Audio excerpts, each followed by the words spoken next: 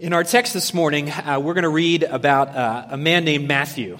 A lot of the other gospel writers call him Levi, but his name was also Matthew, and we're going to look at his story and see how his story is really a remarkable encounter with Jesus that really led to an immediate and radically transformed life. And so his story really fits in with the overall theme that we're looking at over the past couple weeks in the Gospels, the theme of Jesus encountering individuals and radically transforming their lives. And this is one of those powerful stories. But this story is also shocking for other reasons. And the other reasons that it's shocking have a lot to do with the social world in which all of this happened, which we don't always quite understand until we really dig into what was actually going on. When I think about this culture, I think about, in some ways, the Indian culture that I talk about in some of the world religions classes that I teach. And when we talk about Indian culture, at least what it's been for the past several centuries, you look and see how it's intimately related with the Hindu religion. And because of that, there's this thing called the caste system. It's a system of society that has been influenced by the religion of Hinduism. And if you've ever looked into the caste system before, you'll know it is kind of a tightly outlined system of society in which there are classes that people are born in. They live, they play, they socialize, they marry within that caste, and they die within that caste. And the only way to really move up and down this caste system is to die and be reincarnated into another higher caste, depending on the karma that you have put out in your life. Now, the influence of this caste system in a lot of ways has diminished in the Indian culture. And a lot of that is because of Western influence and Western ideas that have flooded into the Indian subcontinent. But we Westerners, we Americans, still kind of look on that with a little bit of discomfort. We look at it and we think, how could they live in such kind of archaic tiers in their society? And so we kind of look on that with a little bit of scorn. And yet, Western culture, while it is not overtly defined by a caste system, we certainly in our culture deal with issues that are related to race, to status, and of course, socioeconomics as well. And because of that, we can kind of understand what is going on in this story, and that is actually what makes this story such a powerful one. Sure, it is a powerful story of one man interacting with Jesus Christ and having his life transformed, but it's a powerful story for other reasons as well, reasons that have to do with class and socioeconomics.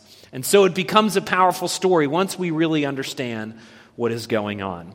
So 3 different gospel writers tell this story, but we're going to read Matthew's account from Matthew chapter 9, and I'm going to be reading from verses 9 to 13. This is God's word. As Jesus passed on from there, he saw a man called Matthew sitting at the tax booth. And he said to him, "Follow me." And he rose and followed him. As Jesus reclined at table in the house, behold, many tax collectors and sinners came and were reclining with Jesus and his disciples. And when the Pharisees saw this, they said to his disciples, "Why does your teacher eat with tax collectors and sinners?" But when he heard it, he said, "Those who are well have no need of a physician, but those who are sick. Go and learn what this means. I desire mercy and not sacrifice, for I came not to call the righteous, but sinners." This is God's word. Father, speak to us this morning as we look at Matthew's story. Speak to us as we see what the gospel meant for him in time and space, but also help us to see what the gospel means to us and what you intend to speak to us through Matthew's powerful story and through your powerful scriptures. So visit us with your presence here this morning. It's in Christ's name that we pray. Amen. There's really three quick things I'd like to note about our passage this morning. The first is the nature of Matthew's faith. You really see that in verses 9 to 10. The second is the nature of the Pharisees' outrage, and you see that in verse 11. And then finally, we get a glimpse into the nature of Jesus' mission in verses 12 to 13. And if we're able to really note these three things, I think it leaves us with one really powerful question. And that question is this: how do you respond to the mission of Jesus Christ? Do you respond to the mission of Jesus Christ with faith? Or do you respond to the mission of Jesus Christ with some version of smug scorn? I think that's what our passage presents to us this morning. So the first is really the nature of Matthew's faith, which we see in verse 9. As Jesus passed on from there, he saw a man called Matthew sitting at the tax booth, and he said to him, "Follow me." And he rose and followed him. Now our passage, the main character of our story this morning is Matthew, and it tells us that he was a tax collector. Now in first century culture, the closest thing to a villain culturally was the office of the tax collector. And one commentator says that people in Jesus' culture would have reacted to a tax collector the way you and I would react to someone like a pimp or someone like an informant. That's how hated tax collectors were in Jesus' culture. Think about it this way for a minute. Think about all of, just to bring it culturally to our time, think about all the anger and the scorn. If you paid attention to the news a couple years ago, think about all the anger and the scorn that the military and the American culture felt towards someone like Bo Bergdahl, who was considered to be a traitor and a deserter because he left his troop when they were fighting the Taliban in Afghanistan. And he's been lifted up in our culture as really the ultimate traitor and has been treated really accordingly. Think about all the anger and scorn the financial world feels towards a man like Bernie Madoff, who was a market investor who cheated countless people. I think the number was he frauded close to 5,000 people to the tune of about $65 billion. Okay, that's a lot of people, and that's a lot of money who he cheated out. Think recently of all the anger and scorn that Hollywood has shown towards characters like Harvey Weinstein and his kind of pattern of sexual abuse towards women over so many years. And think about even our own city. Think about the kind of continual scorn people feel towards real estate owners and landlords who continually cheat the poor of our city into deeper levels of poverty each day. Think about all the anger and the hatred towards those sorts of people, even in our city. And then what I want you to do is put all those things together. Wrap all of that anger and scorn together, and that is how the first century world thought about tax collectors. They were not well thought of in Jesus' day. They were the cheaters and the scoundrels of Jesus' day who worked for a foreign power that the Jews in particular really had a problem with. You see, they worked for the Romans, but even the Romans didn't like them. They just used the tax collectors in order to do their dirty work, the things that they didn't want to get their hands dirty doing. And so what they would do is they would tax the Jewish people. So the Jewish people didn't like them at all. They would tax the Jewish people. They would cheat them out of their own money through heavy and unjust taxations. And so the tax collectors, they were the riffraff. They were the societal outcasts. They were the rejected ones. They were the people that were hated by really every corner of ancient society.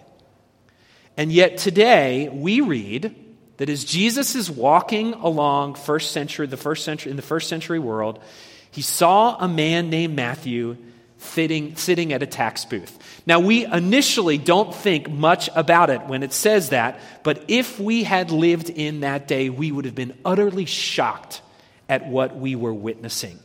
We would have hated this man, and we would have considered him worthless of Jesus' attention, worthless of really anyone's attention at all. And yet Jesus goes directly to Matthew, and he says to him, "Follow me." What does Matthew do? And he rose and followed him. You see, Matthew responds to Jesus in a remarkable picture of faith and trust. And so don't miss what's going on here. Jesus is calling the villain of the story, transforming his life right there on the spot, and then this villain becomes to us and to everyone there the paragon of what true faith is really all about. You see, Jesus' choice here, of course, is surprising.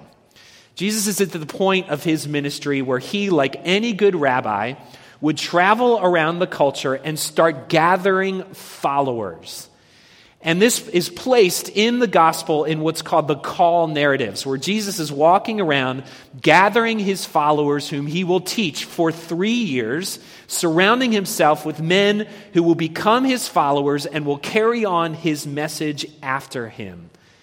And when you think about that, you come to this place where you've chosen Matthew.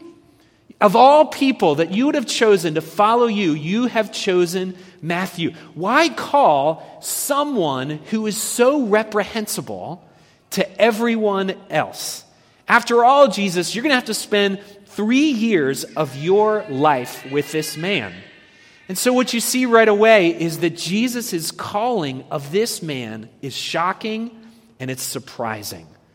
But Matthew's response is just as surprising, because he experiences an immediate life transformation upon encountering Jesus. He leaves everything, his job, his wealth. He may have even left his family at that moment. He leaves everything in an instant just to follow Jesus. Nothing would get in the way of him following Jesus. In some ways, if you're with us last week, in some ways, Matthew becomes a foil for Nicodemus. If you remember the Nicodemus story from last week, Nicodemus, at the end of his encounter with Jesus, he didn't walk away from anything. Instead, he stayed entrenched in his position and in his social class. He had too much to lose by following Jesus, because at the end of the day, he wasn't really looking for personal transformation. But not Matthew. Instantly, he leaves everything in order to follow Jesus. He saw more worth in what Jesus was offering to him in that moment than anything he was leaving behind. And friends, that really becomes the kicker of this story. It presents us with a question that each and every one of us ought to consider. Do you see that the value of following Jesus far outweighs the value of anything else you would leave behind to do so? You see, that is the power of Matthew's faith. But what's so interesting about this story is that Matthew doesn't just follow Jesus. What we learn right away is that Matthew decides to throw a party.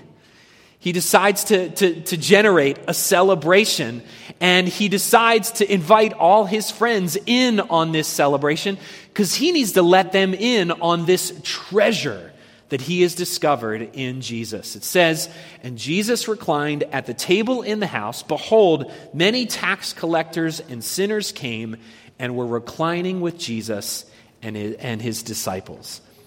Now, what's surprising is that Matthew has friends in and of himself, right? That he would have friends at all is remarkable. But what it probably tells us about his friends is that they were just as hated and disregarded as Matthew was in that culture. The table was full of tax collectors and sinners. The passage tells us this is probably the riffraff. This is the lowest of lows in Jesus' culture. These are the people that no one else wants to associate with. They are the ignored. They are the whispered about. They are the hated. They are the scorned of Jesus' day. And yet, where is Jesus at the party? He's right in the middle of it. He's right in the middle of all of these people who have gathered around them, and he is celebrating right alongside each and every one of them. And so that quickly leads us to the second thing we see about our passage, and that is the nature of the Pharisees' outrage. Verse 11, and when the Pharisees saw this, they said to his disciples, "Why does your teacher eat with tax collectors and sinners?" You see, what we don't immediately realize is that the dinner table in Jesus' culture was considered to be sacred. It was a means of acceptance. It was a means of social climbing in Jesus' world. And so to dine with someone meant that you accepted them, that you appreciated them, that to dine with someone would be an expression of mutual acceptance, of mutual friendship, and mutual caring. But the table also was a means of social climbing in Jesus' culture as well. To share a meal with someone was to, in some ways, define the rules of societal clout. And what I mean by that is this. If you wanted to advance in Jesus' culture socially, what you would try to do was you would try to get an invitation to the dining room table of someone that was higher in social class than you were. And so if you were able to dine with them, that may improve your social setting. And of course, if you received an invitation to someone that you consider just a little bit lower than you on the social realm, you would not accept that invitation for fear that it would somehow hurt your social clout, your social standing. And add on top of that all the kind of religious components of ritual purity and the way religion was connected to that culture. And all that comes to this, that the boundary of one's circle of association was really attached to who they dined with, to who they sat at the table with. It was almost a little bit like high school and middle school cafeteria, right? And the desire to improve socially that exists there. And so that's what's so interesting about our passage, because what Jesus is doing here, by celebrating with this crowd, Jesus is in effect throwing a grenade into the social and religious conventions of Jesus' day. He crosses every sort of boundary of social class and convention, and in so doing, he demonstrates this, that the gospel of grace is for everyone. It is for everyone. You know, the Pharisees looking on are saying things like this. Don't you know, Jesus, that if you dine with these types of people, it will be social suicide for you. You'll never really establish yourself as a good rabbi.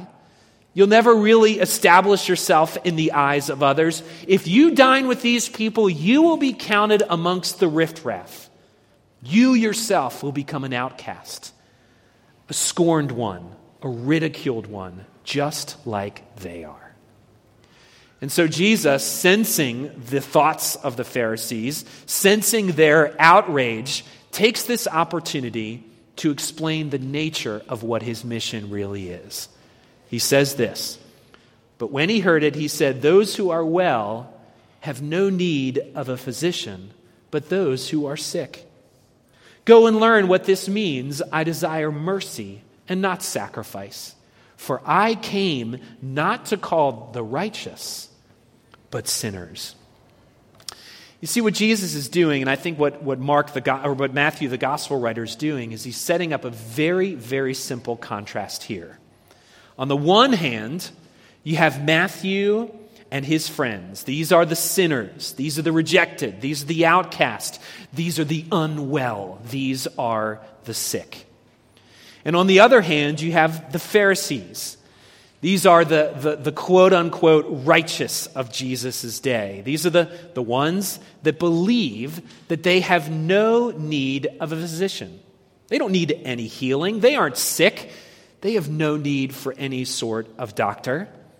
And here at this party, these two worlds come colliding together. And yet in the midst of that collision, the ones that walk away, the ones that salvation comes to, are the ones who are the marginalized, the ones who are sick. You see, friends, sometimes I think when it comes to the gospel, we tend to overcomplicate what the Gospels tell us and what the message of the gospel really tells us. Because I think the simple point of this story is this. If Matthew's setting up a contrast, the simple point of the story is this. Matthew wants you to ask, who are you in the story? Which one are you? Are you the Pharisee in the story? Are you the one who sees more value in your status, in what you've accomplished, than in truly and radically following Jesus? Do you find that your heart at times, or most of the time, is captured by scorn, by anger, by condescending thoughts, or by judgmentalism? Have you found a lot of confidence in your own goodness and your own righteousness? Do you believe down deep that Jesus would be lucky to have a follower like you? A person like you that has a good set of morals and a strong sense of duty. When it comes to your own personal spirituality, are you pretty confident that you would get a good, clean bill of health?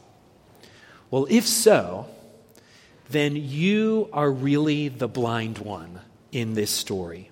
You are the one who does not acutely feel your deep need for a doctor. And we've all been there before. We've all been at the place where our success, our reputation, our social status, maybe even our bank account or our religiosity blinds us to just how sick we really are. And if that's us, we're like this. We're like the person who is racked to the bone with some terminal disease, withering away each day, but dressed in the finest of clothes, telling ourselves that nothing is really and truly wrong with us. Or are you like Matthew and his friends in this story? Have you come to the place where you've recognized that your sin has made you sick? Have you recognized that there's no way to heal yourself? You've exhausted all the options you have to bring healing to yourself. Have you looked past all the pretending and recognized the true poverty of your soul? If so, your heart, just like Matthew's, is fertile ground for acceptance and salvation. If so, then the celebration of forgiveness and grace is open to you, and know that at the center of that celebration stands Jesus Christ himself, our Savior. As one author said, you see, we don't need incremental moral improvement. Instead, each and every one of us needs deep transformation. You see, ultimately, Jesus' fraternizing with the outcast did exactly what the Pharisees said it would do. It led to Christ's exile. Because at the very end of his life, he was carried outside of the city and he was crucified as a common criminal. He was spit upon with scorn and anger and judgment by those that surrounded him. And what we know is that the judgment of God in that moment fell on him as he hung on the cross, being numbered as a transgressor, being numbered as a sinner.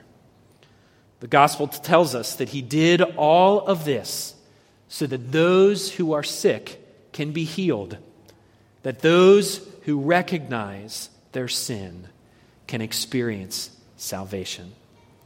So friends, as we reflect on Matthew, as we reflect on this story in the gospel, stop living in blindness and instead accept who the scriptures say you truly are.